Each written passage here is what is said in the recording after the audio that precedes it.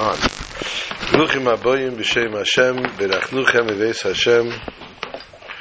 Welcome to our weekly Wednesday night shir. This Shabbos is Parshas Bechukoisai. Today, the date on our Hebrew calendar, of course, Yud Dalid Iyar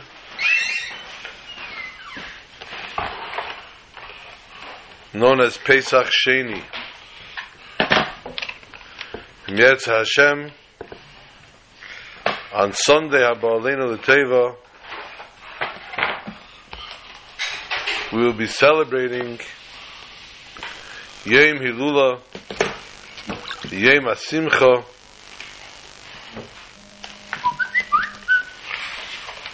of the Rashbi,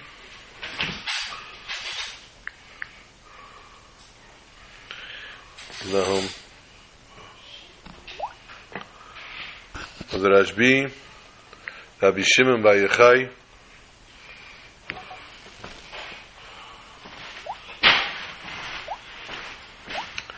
So we have what to talk about tonight.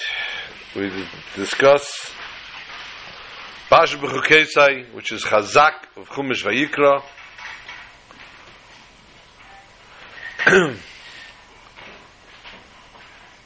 Pesach Sheni,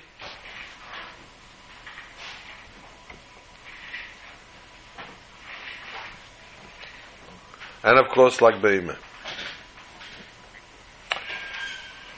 In Bechukoisai Teilechu Ves Mitzvosai Tishmeru. The Parsha begins, if you will keep my chukim, my statutes, and you will do my mitzvahs, you will keep my mitzvahs. If you will go actually the way of my chukim.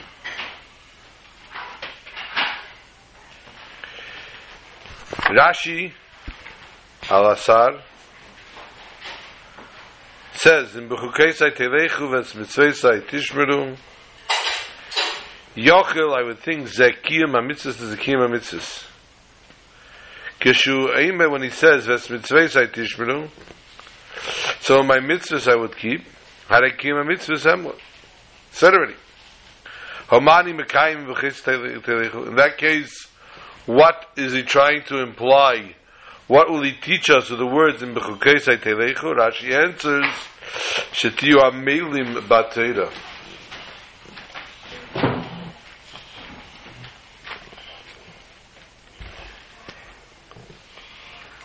People should be Amelim, they should be totally enveloped in learning Torah. Very, very, very strange. Very uncharacteristic of Rashi. Rashi says, I come to explain the simple way of the pasuk.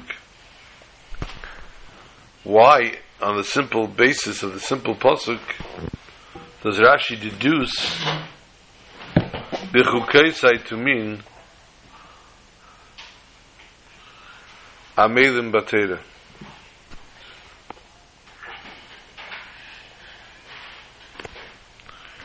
What is it coming from this word? Where is he taking this from?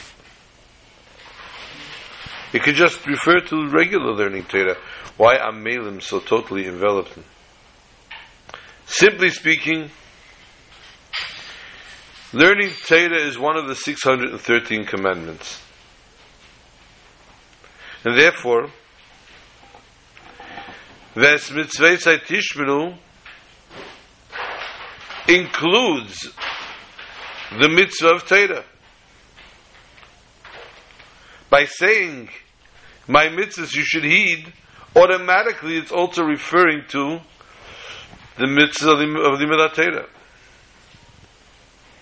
In that case, it must refer to something else, says Rashi, and says the Mefarshim, says everyone, and therefore Rashi comes and says the simplest way of explaining in B'chukesei Telecho, which refers to the learning of Torah, it cannot mean simple learning Torah, because it's already referred to in Es Mitzvah Tishmeru. Therefore, it must refer to the format in which we learn the Torah, format in which we study the Torah, which is Amelim B'Torah.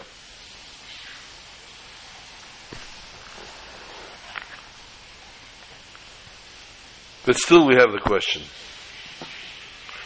Omol. The word Omol doesn't take the etzem of Limud HaTorah. It doesn't take the essence. It takes the actual.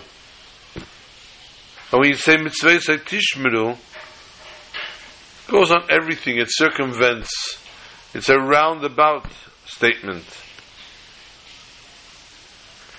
We know that it's brought down in Sfarim. The Almighty divided His mitzvahs in three ways. There are chukim, there are edus, and there are mishpatim. Edus, chukim, mishpatim. Edus are mitzvahs that a person relates to as testimony to something that happened.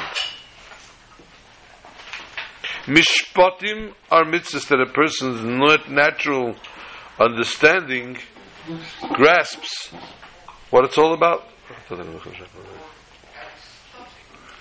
Chukim go to another level. The mitzvahs categorized as chukim are mitzvahs that the natural mind does not grasp.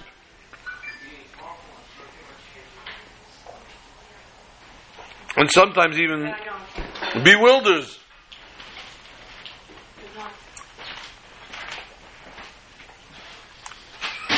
The person.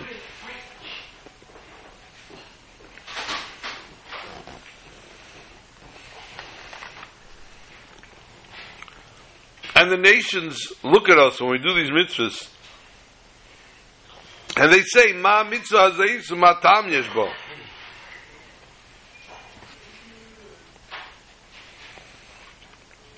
Therefore, it says it's what they say. The nations say, "What is this mitzvah, and what is the reason behind it?" To this, the answer,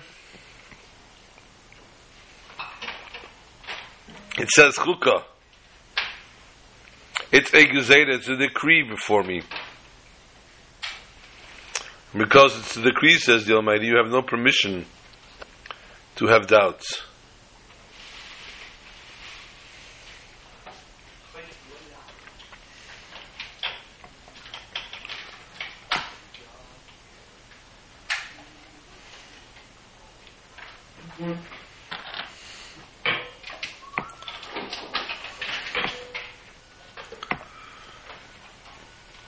This is therefore, when the person is learning only because of his capacity to do so,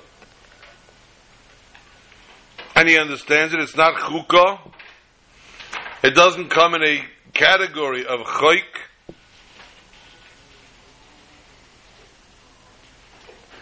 This is only because his learning is so involved.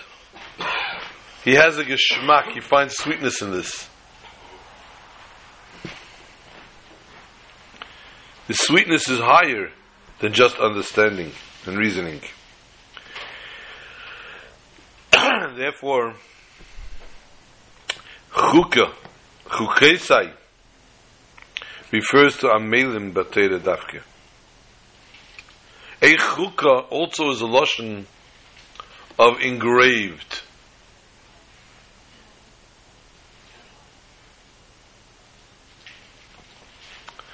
Engraving. Mitzvahs have to be engraved within the person. Mitzvahs have to be taken totally through and through, that the person not just takes it on a superficial basis, but the person takes it so thoroughly that they feel it through and through in each and every bone in their bodies. This is the concept of chukim v'chukeisai.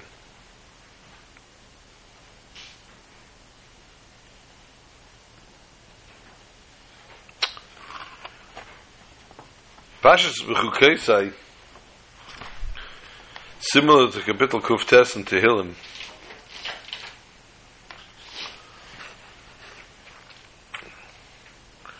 well, not really similar to the Kuftes, because Kuftes only has one pasuk out of the whole Kapitel, the whole chapter, that you can say anything positive about, because it's a very severe chapter that David HaMelech speaks of. Oh, Mazal Tov. There's a little Meidele. We have a Meidele joining us from all the way from Santiago.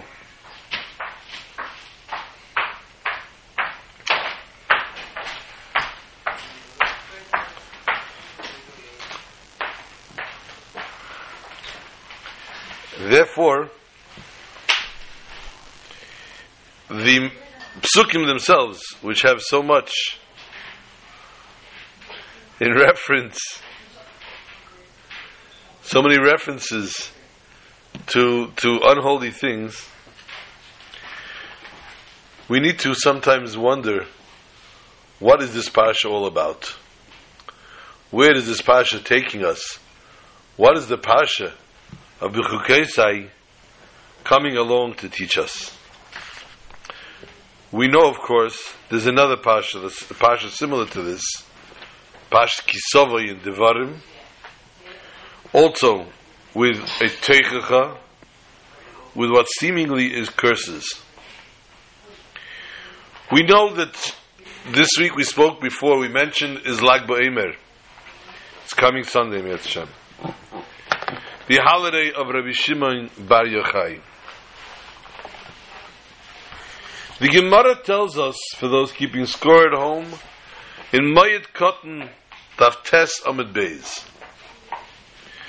the Gemara tells us Rabbi Shimon met some other Rabbanim, other rabbis. Am I audio a problem? No. I don't know. It looks like Hear me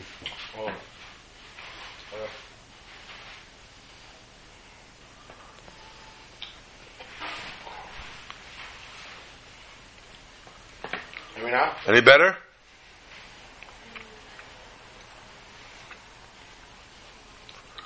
We still have a problem with audio?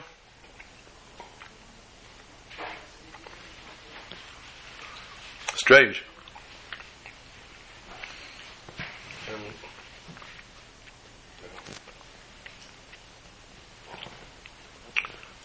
All right. The Gemara tells us Rabbi Shimon Bar Yochai met with a few other Rabbanim, and he was very impressed with their holiness. Hello? He was so impressed that he sent his son Elazar to go get their blessings. You hear me? Atlanta, do you hear us? Atlanta, we're calling you back. Oh, check your speakers. Good idea. Maybe you should call him back. Elazar, Reb Shimon's son, went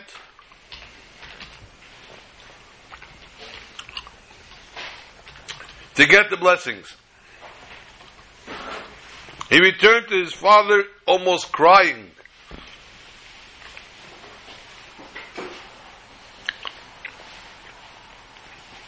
He says, Abba, Tata, not only did they not bless me, they cursed me.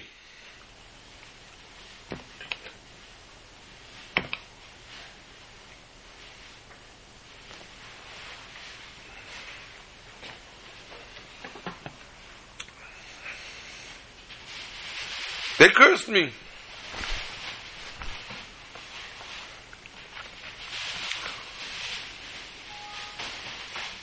Maybe I did something wrong. Maybe I disturbed them. Maybe I came at the wrong time. Reb Shimon asked his son Elazar, they cursed you. What did they say? How did they curse you?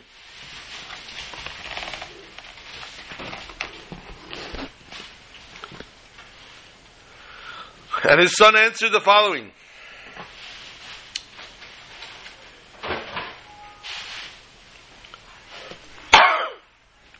They said, may it be God's will that you plant and do not reap. Then they said,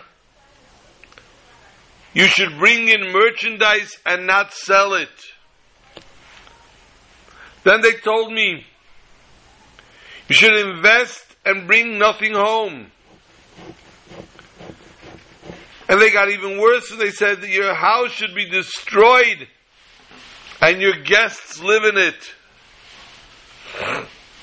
And finally, the last thing they said to me, that your table be confused and you do not see a new year. Tell me, Father, says Shimon, do these sound like blessings to you? Reb Shimon smiled, and he told his son as follows. Not only are they blessings, they're blessings in the highest order.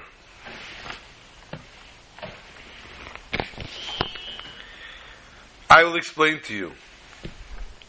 The first thing they told you, you will plant and not reap.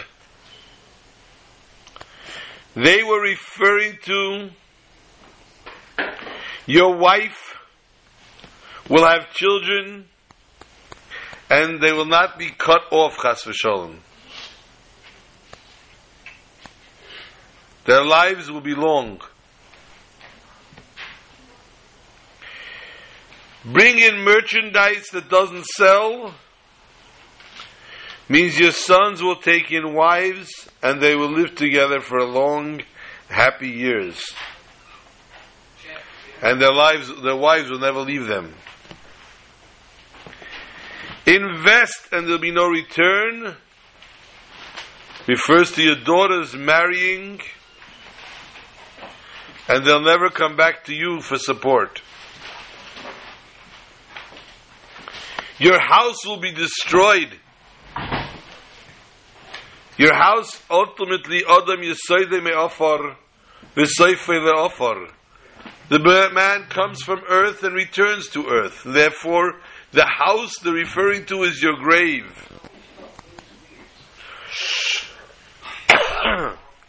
It will be destroyed. It will not see your presence for a long time.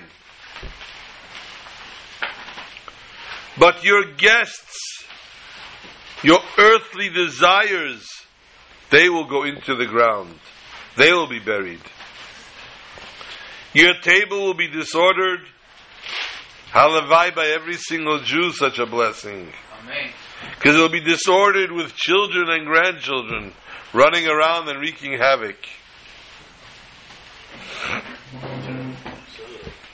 And ultimately, when they say that you won't see a new year, it means your wife will live a long life and you will never, chas v'shalom, have to marry another.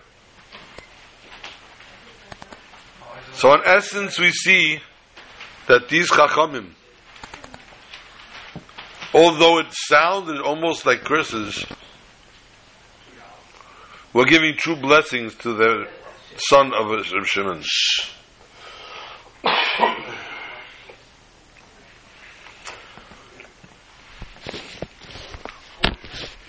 This gives us a story, therefore, connecting Reb Shimon's day, Lag Ba'imah, with this week's Parsha.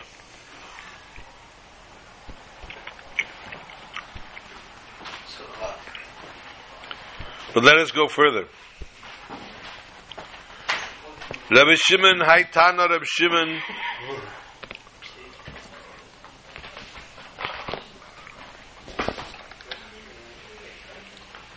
the Grand Tana,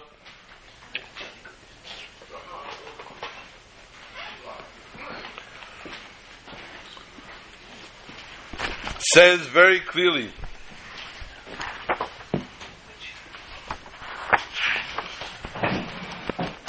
Kidayu Rabbi Shimon lismech olav b'shas adchak.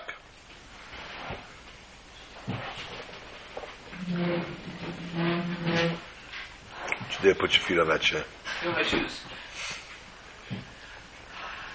Rabbi Shimon is sufficient, the Gemara tells us, for keeping score at home. Brachas Tes Amar Aleph.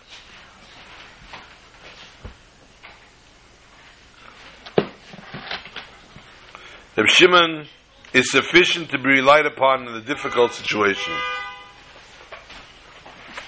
B'shas adchak. What difficult situation is the Gemara referring to?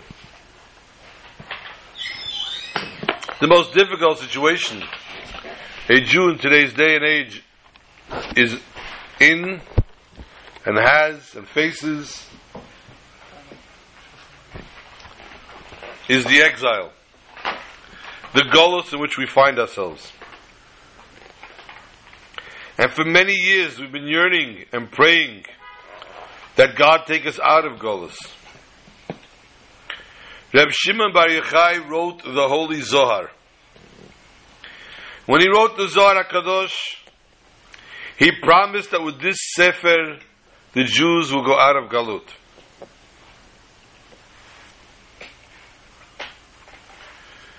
A prerequisite that the Jews need to go out of Galus, of course, is an improvement spiritually. That their status spiritually is such that they are worthy to be redeemed. But unfortunately, it's a little difficult to up our status so easily. Rav Shimon said with his merits, he is capable of exempting the entire generation from judgment.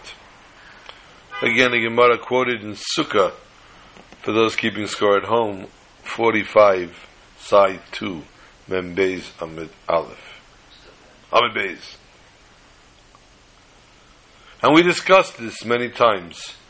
What Rav Shimon was referring to, how he could be pater, Kol Olam Kulei Min Adin, that if it was up to him, the opinion, he would exonerate every Jew from din.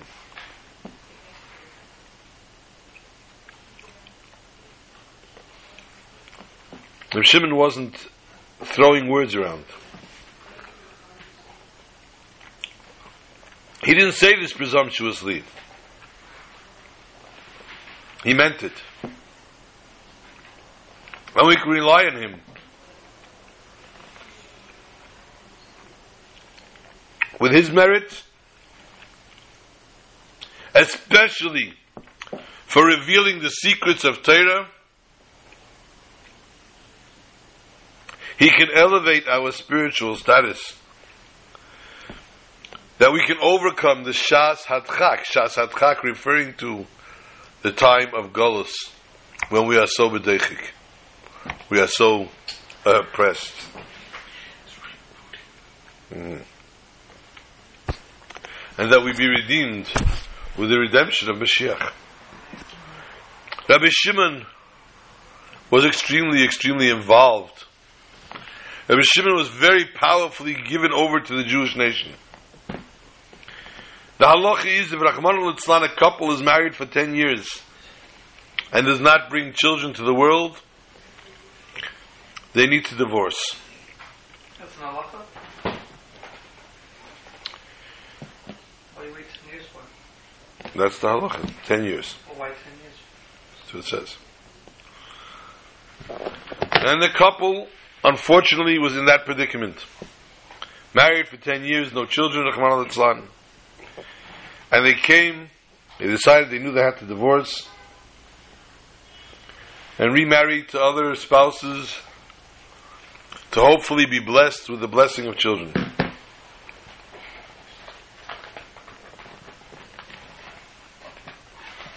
The man came with his wife to Rabbi Shimon Bar Yochai. And he asked Rabbi Shimon, if he would be Masada the get, if he would organize the get.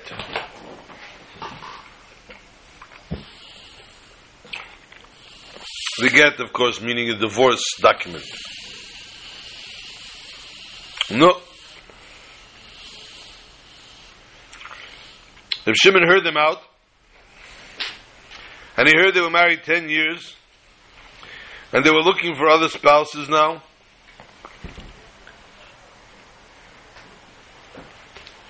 Because they want to have children.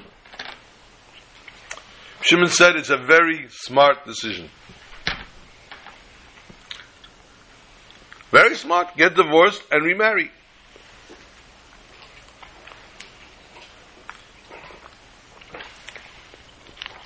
But I have a little twist I want to put over here.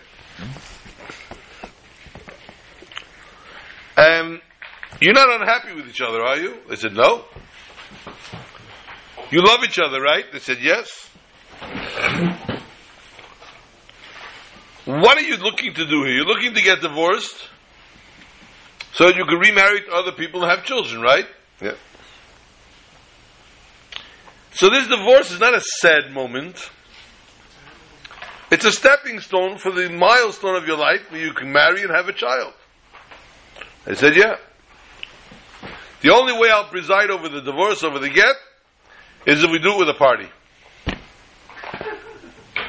Same way you made a wedding, we'll make a divorce party. Do that?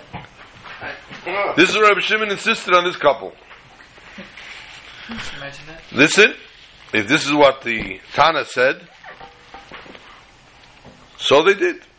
A big party was planned. After the party, I'll write the get.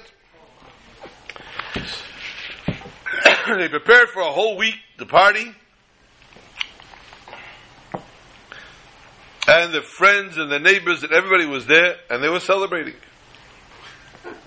There was food, there was mashke. No. The soon-to-be divorced wife kept plying her husband, a soon-to-be divorced husband, with wine. And he was drinking the strong wine. Got to a point he couldn't even lift his cup up.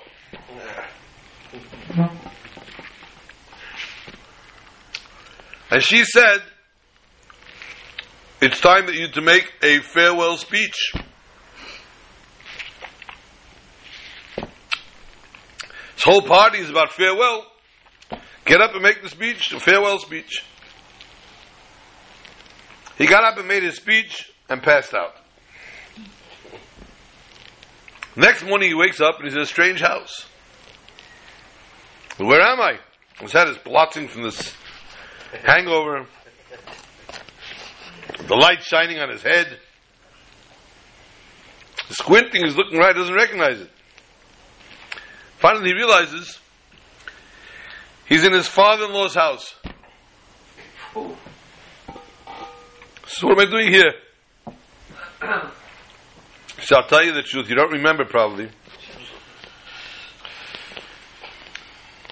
This is Reb Shimon's idea. He told me to give you a lot of wine, and I should ask you to make a goodbye speech. And you got up and you said how much you love me, how much you care for me. And before you finished the speech, out of goodwill you said, I am welcome to anything in the house. You're very heartbroken to have to send me away. I'm welcome to take anything from the house. So, I took. What'd you take? I took you. Yes, I didn't mean me. I meant jewelry. I meant silverware. I meant the money. But she says, listen, you said I could do this, and I did it. You're the thing that means the most to me in that house.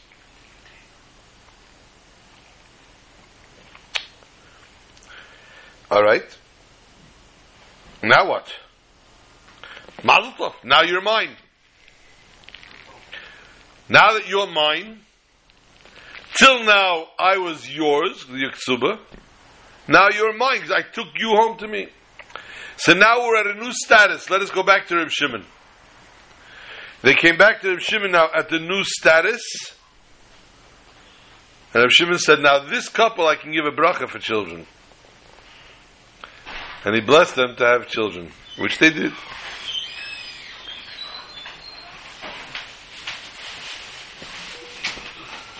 This is the Medrash Shirim Rabbah.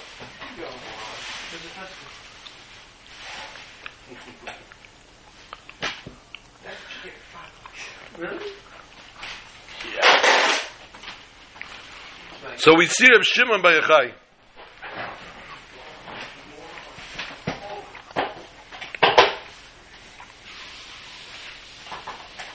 Was so strongly concerned with the welfare of the Jewish people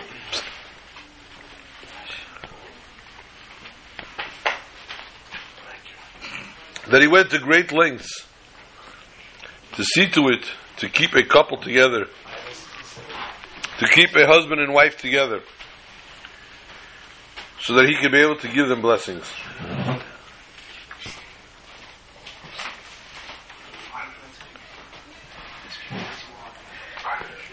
Pasha B'Chukosai, as we mentioned before, is Chazak.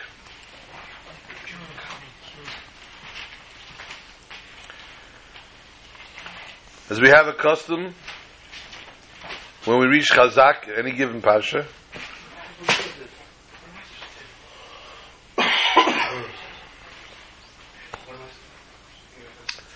we need to see how we connect the dots. The dots at the end of the Chumash and the dots at the beginning of the Chumash.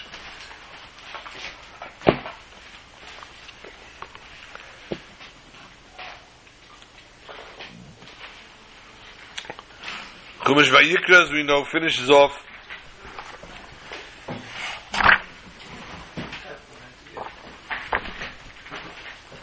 B'Chukosai finishes the last pasuk.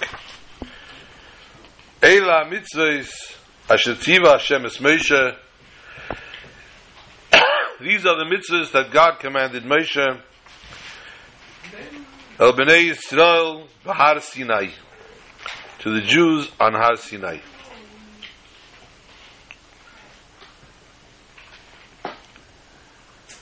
The beginning of the Chumash begins Vayikra el Moshe. We know that Vayikra is written with a small aleph. And the reason for the small aleph is because Moshe was proving his humility, his humbleness. Just like by Bilam, where he was called by the Eibush, he was called Vayikar, so too here he wanted to be called Vayikar. And Hashem said, no, you need to be called Vayikra.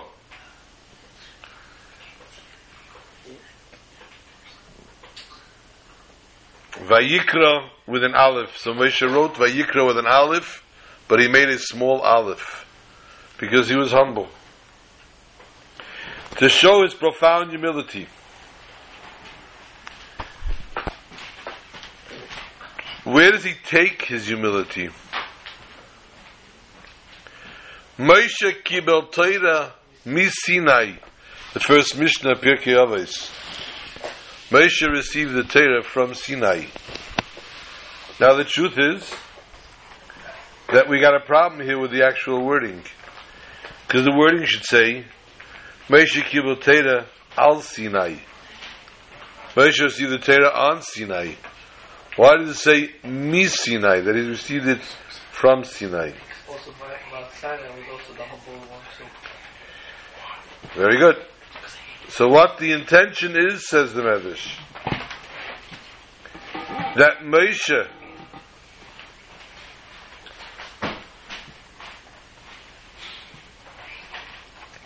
received Torah, received the lesson Heirah from Sinai. Just as Sinai was humble, so too Moshe Rabbeinu learned the midah of humility. And this is therefore the lesson, this is therefore the message that we get from Notz Tchilasan B'Seifon B'Tchilasan, that we learn from the beginning of Chumash Vayikra, connecting to the end of Chumash Vayikra, where it discusses the humility of Moshe Rabbeinu. It is because of his humbleness that we had the Torah, that we received the Torah, and because of his humbleness, which was the humility of Sinai, therefore we are where we are today. This is the Notz Tchilasan B'Seifon B'Tchilasan, the connection of the beginning and the end of Chumash Vayikra.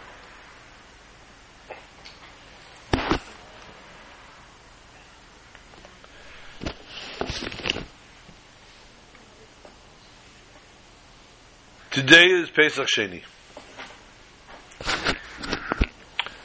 The idea of Pesach Sheni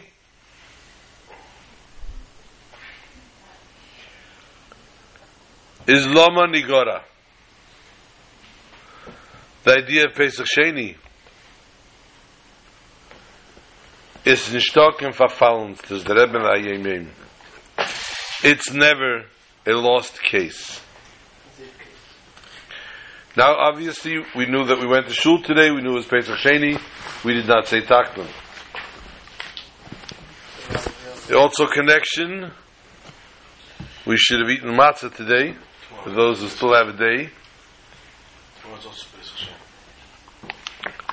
There are those that have a custom to eat matzah tonight as well. Being that the korban was brought on the early Chamesh Esrei. Thank you. Pesach Sheni matzahs. Simple.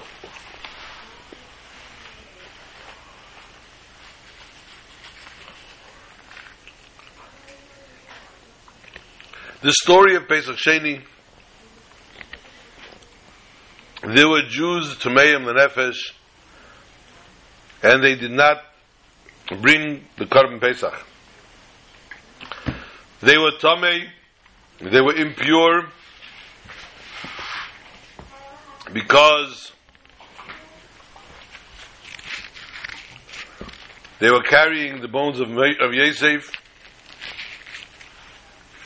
and therefore they were not allowed to bring the Korban Pesach when it was due to be brought. They came to Moshe Rabbeinu complaining, Lama Nigora, why are we any less? Why are we any worse? Why were we deprived of this mitzvah? Moshe did not have what to answer. Moshe turns to the Almighty, and the Almighty God tells him, tell them that on the 14th day of the Chedesh Iyar, they will celebrate Pesach Sheni.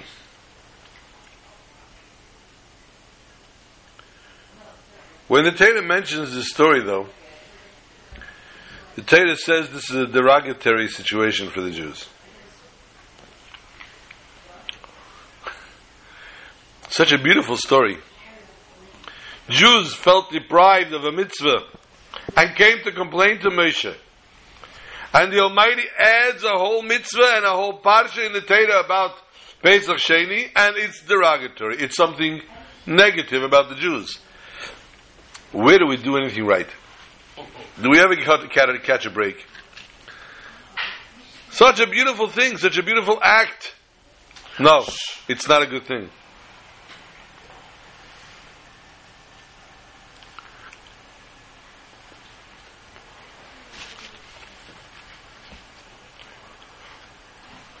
I told a famous story today to a group of Chsanim that were here.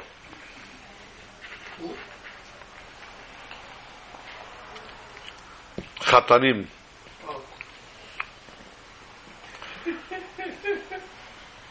A fellow gets married, and his young wife toils and breaks her hands and her feet, and stands the whole day cooking. When her husband will come home, he should have a nice, beautiful dinner. And he comes home after the tiring day, and she serves him the best dishes, the best china, the best silverware, stemware. He eats his fill. He wipes his mouth with his napkin. And he said it was lovely, but not like Mama. Oy. The next day she was devastated. She went and worked even harder. And again she serves him. Again he finishes his meal and wipes his lips and says, delicious, but not like Mama. This happens every night. And the poor woman is going mad. She's not angry with him. He's complimenting, he's saying it's delicious. Well, lo and behold, she put the supper up to cook, and she got very involved with a text message. She and a few of her friends started texting back and forth. You know how the women are. Once they start to text or to WhatsApp or to tweet or to Facebook or to etc., etc., etc. She got so involved she forgot the pot was on the fire, and she burnt the food. But it was too late to do anything else now. He was due home any moment. She laid the table beautifully, and she has no choice but to serve him this food. And she puts this burnt food on his plate, and he chomps away at the meal, and he finishes the meal and says, delicious, just like Mama. Obviously he was used to the burnt food all his life. This was what Mama made. So although the wife prepared the food, but she didn't burn it like Mama did.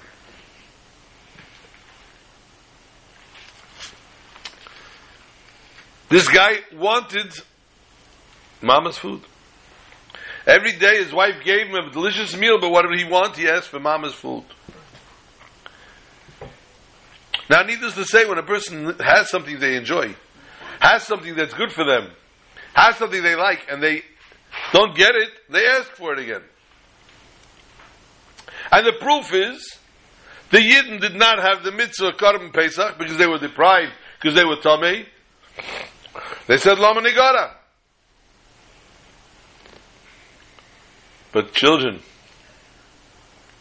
for those of you that are not aware of this, throughout the years, the 40 years in the desert, in the Midbar, there was but one Korban Pesach. Only as they entered Eretz Yisrael did they bring another Korban Pesach. Says the Medrash, says the Zayah, says everyone, where were you, Lama Nigara? Where was it? Where was that cry? Why on the second year when you did not bring the Korban Pesach did you not cry out, where's our Korban Pesach? Why did you allow it year after year to be deprived and to not have the mitzvah? You had it in you. And the proof is, you said the first time, Lama Nigara. Why did you not continuously cry out, Lama Nigara? Why did you hold back for the rest of the times? This, therefore, tells us, puts us in a predicament in between the rock and a hard place, as we say. That we didn't, although we did cry out in the right time, those people cried out at the right time, but ultimately, when it was needed, generations, they did not cry out again. I've said this many years ago on Pasha B'chukeisai, which is something like what I usually do. I don't usually go back to the Pasha, since we still have Pirkei Avos and Seita. I find it a very, very fascinating pshat. and therefore I'm going to repeat it again. The Pasuk says in Bechukosai, if you're following along, chapter 27, verse 32. Perek Chav Zayin, Pasuk Lamed Beis.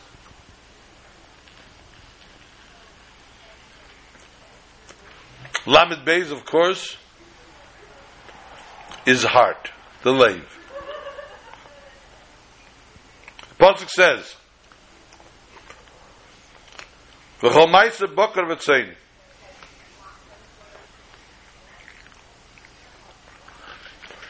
Any tithe of the cattle and sheep,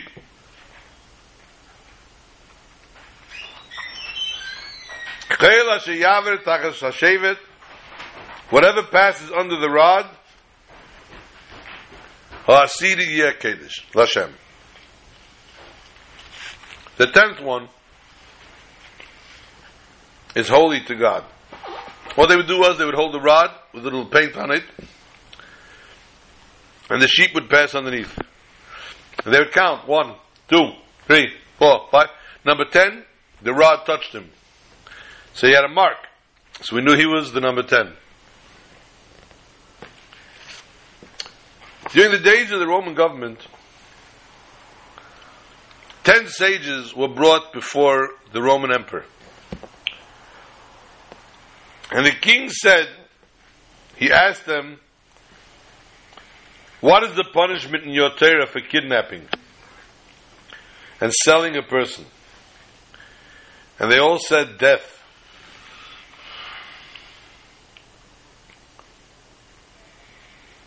The emperor then said, who died for the kidnapping and sale of Joseph?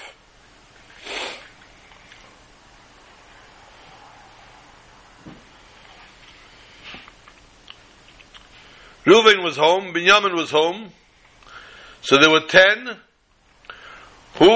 Which 10 people died for the sale of Joseph? The Medrash tells us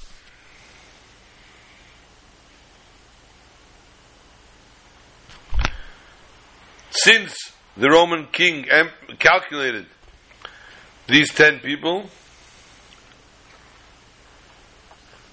he therefore killed 10 sages. Now we spoke about this many times as well, and for the record, the Roman emperor was wrong. There were not 10 people, there were only 9. Because Reuven was home, Binyamin was home, and Yosef was being sold. So it was only 9. But we're not going to go into that part right now.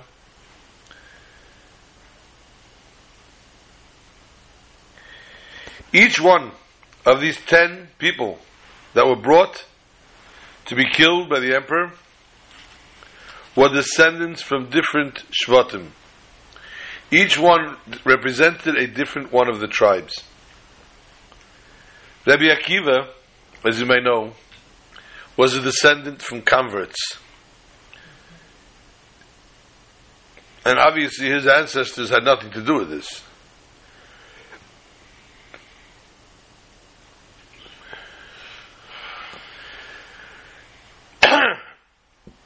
The answer is given that Rabbi Akiva was punished because the 10th one that they brought in was Hashem. They said we're only 9 and we need 10 people. We need a 10th one for the minyan. They were mitzaref God. They counted in God as the 10th one, and God did not go and tell Yaakov where Yosef was, and therefore now someone dying kvayochel in his stead. Follow, please, with me the pasuk now. Again, chapter 27, verse 32. V'chol ma'asar. The word v'chol ma'asar is spelled Vov Chof Lamid Mem Ayin Samach Sin Reish. It is an acronym. V'chol is v'yedu kulam. Lama Meis Akiva. Everyone should know that it all be known. Why did Akiva die? Shehoya roye. He was a shepherd. And the next two words in the pasuk, bakar v'tzayin. He was a shepherd of cattle and sheep. And the pasuk continues, Kol asher yavor, all those who died went under tachas hashevet. Each one represented one shevet, one of the tribes. But Rabbi Akiva, he had no relationship to the tribes. Why was he killed? Ha'asiri, the 10th sage Rabbi Akiva, Kodesh Lashem, was a Kodesh in the name of God.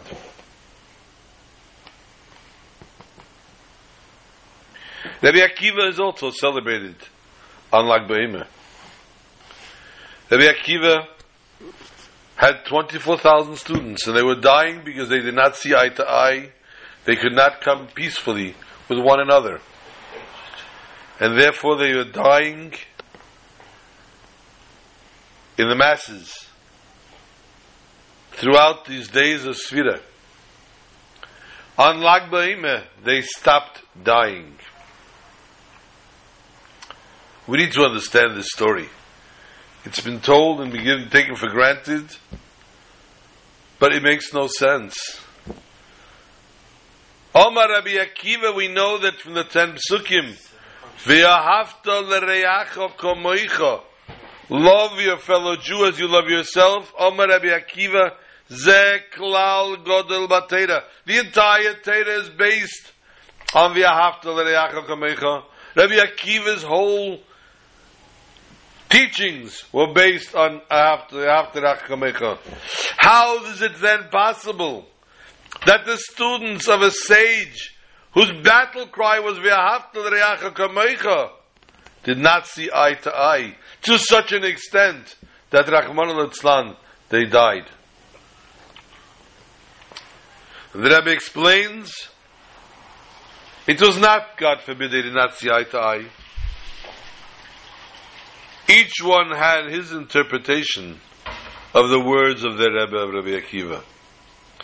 And each one stood on his principle, saying the way I am interpreting, that is the correct way.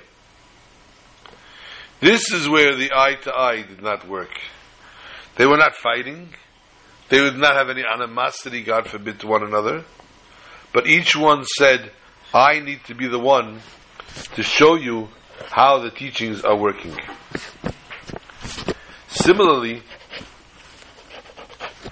we find this concept in what we spoke before of Pashas Bechukosai, the end of Chumash Vayikra, connected to the beginning of Chumash Vayikra because of humility, humbleness.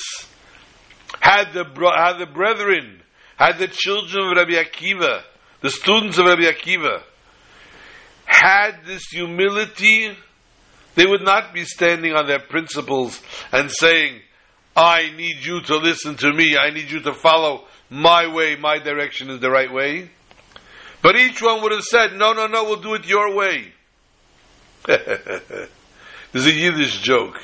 I don't know if it'll work in English, we'll try it. Two people were sitting in a restaurant. One was very depressed. And he says, why are you depressed? Say the Chaim. He says, no, I can't drink. The doctors don't let. He says, I'm paying. Oh, if you're paying, then it's fine. He says, come, sit down, say the Chaim, have a piece of lox. And he takes and he gives him the piece of lox. He cuts his lox in half and he gives him. So the guest says, hey, you're not a gentleman, my friend. He says, why not? He says, you're offering me lox. You divide your piece of lox and you give me the smaller part and you take for yourself the larger part. That's not nice. He says, excuse me? What would you do if it was reverse? He asks the man. He says, reverse? If I was giving you the lox, I would give you the larger portion, and I would take for myself the smaller portion. It's okay, so you have the smaller portion. Stop complaining.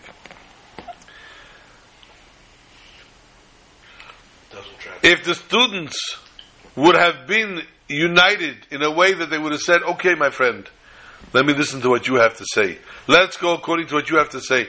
And each one would say, no, I'd rather hear what you're saying. Then this would have been the peace and the harmony that they were looking for. If each one would have been the Sinai, Kibot Teirem is Sinai, and accept the humility, the students of Rabbi Akiva would not have gone through this. And similarly, we find this week in Pirkei Avos. Mishnah Daled, Perek Daled, Mishnah Daled, Rabbi Levitas Ish Yavne Eimer. Rabbi Levitas, the man of Yavne, said, Me'ed hefei shefel l'ruach, shetikvas enesh rima. Be an exceedingly humble spirit, for the expectations of mortal man is worms. You ain't getting anywhere else. As they say, the last pair of pants have no pockets. They bury a person in pants. When it comes to gaiva, the Rambam writes, a person has any kind of gaiva, any kind of haughtiness, is worthy is worthy of being placed in cherem, ostracized. And the Rambam is taking this view in spite of what the Gemara says. Of course, as we know, in Saita, Heyam and Aleph, if you're keeping score at home.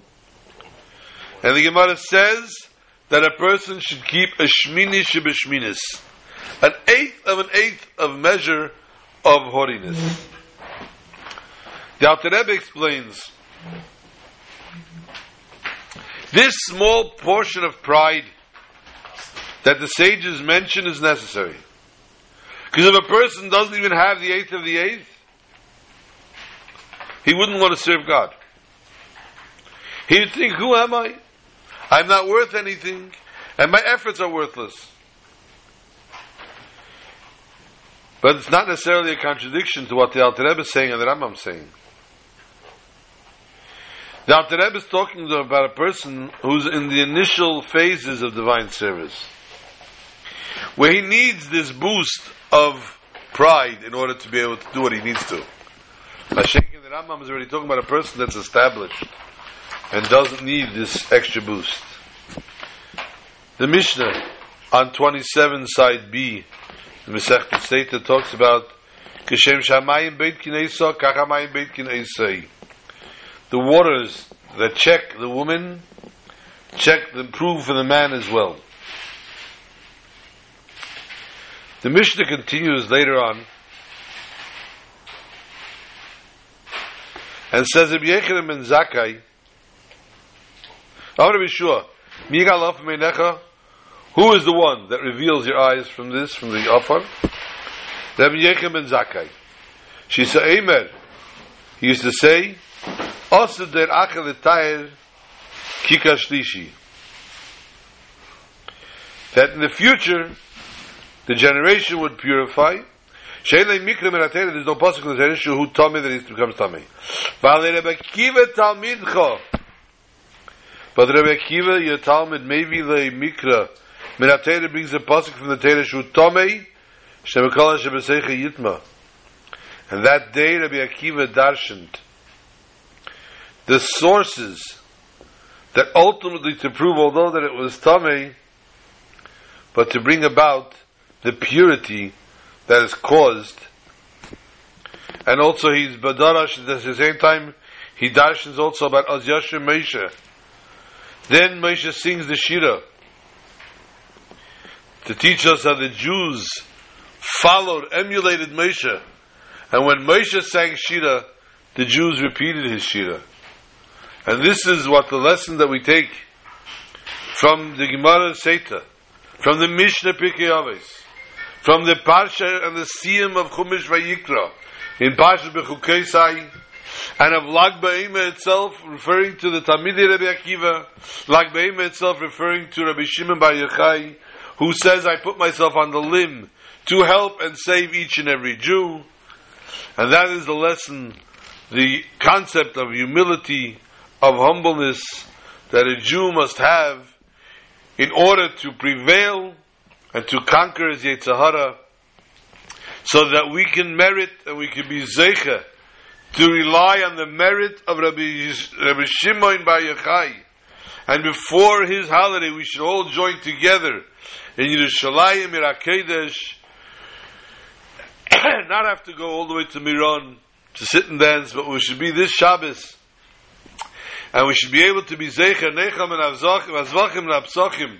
And before Pesach Sheni finishes everywhere, because in California it didn't finish yet, and it finishes in Hawaii even later. So before Pesach Sheni becomes totally finished, we should be merit to bring again the Karban Pesach in the Beis Hamikdash Hashlishi. Shabbat Shalom to all.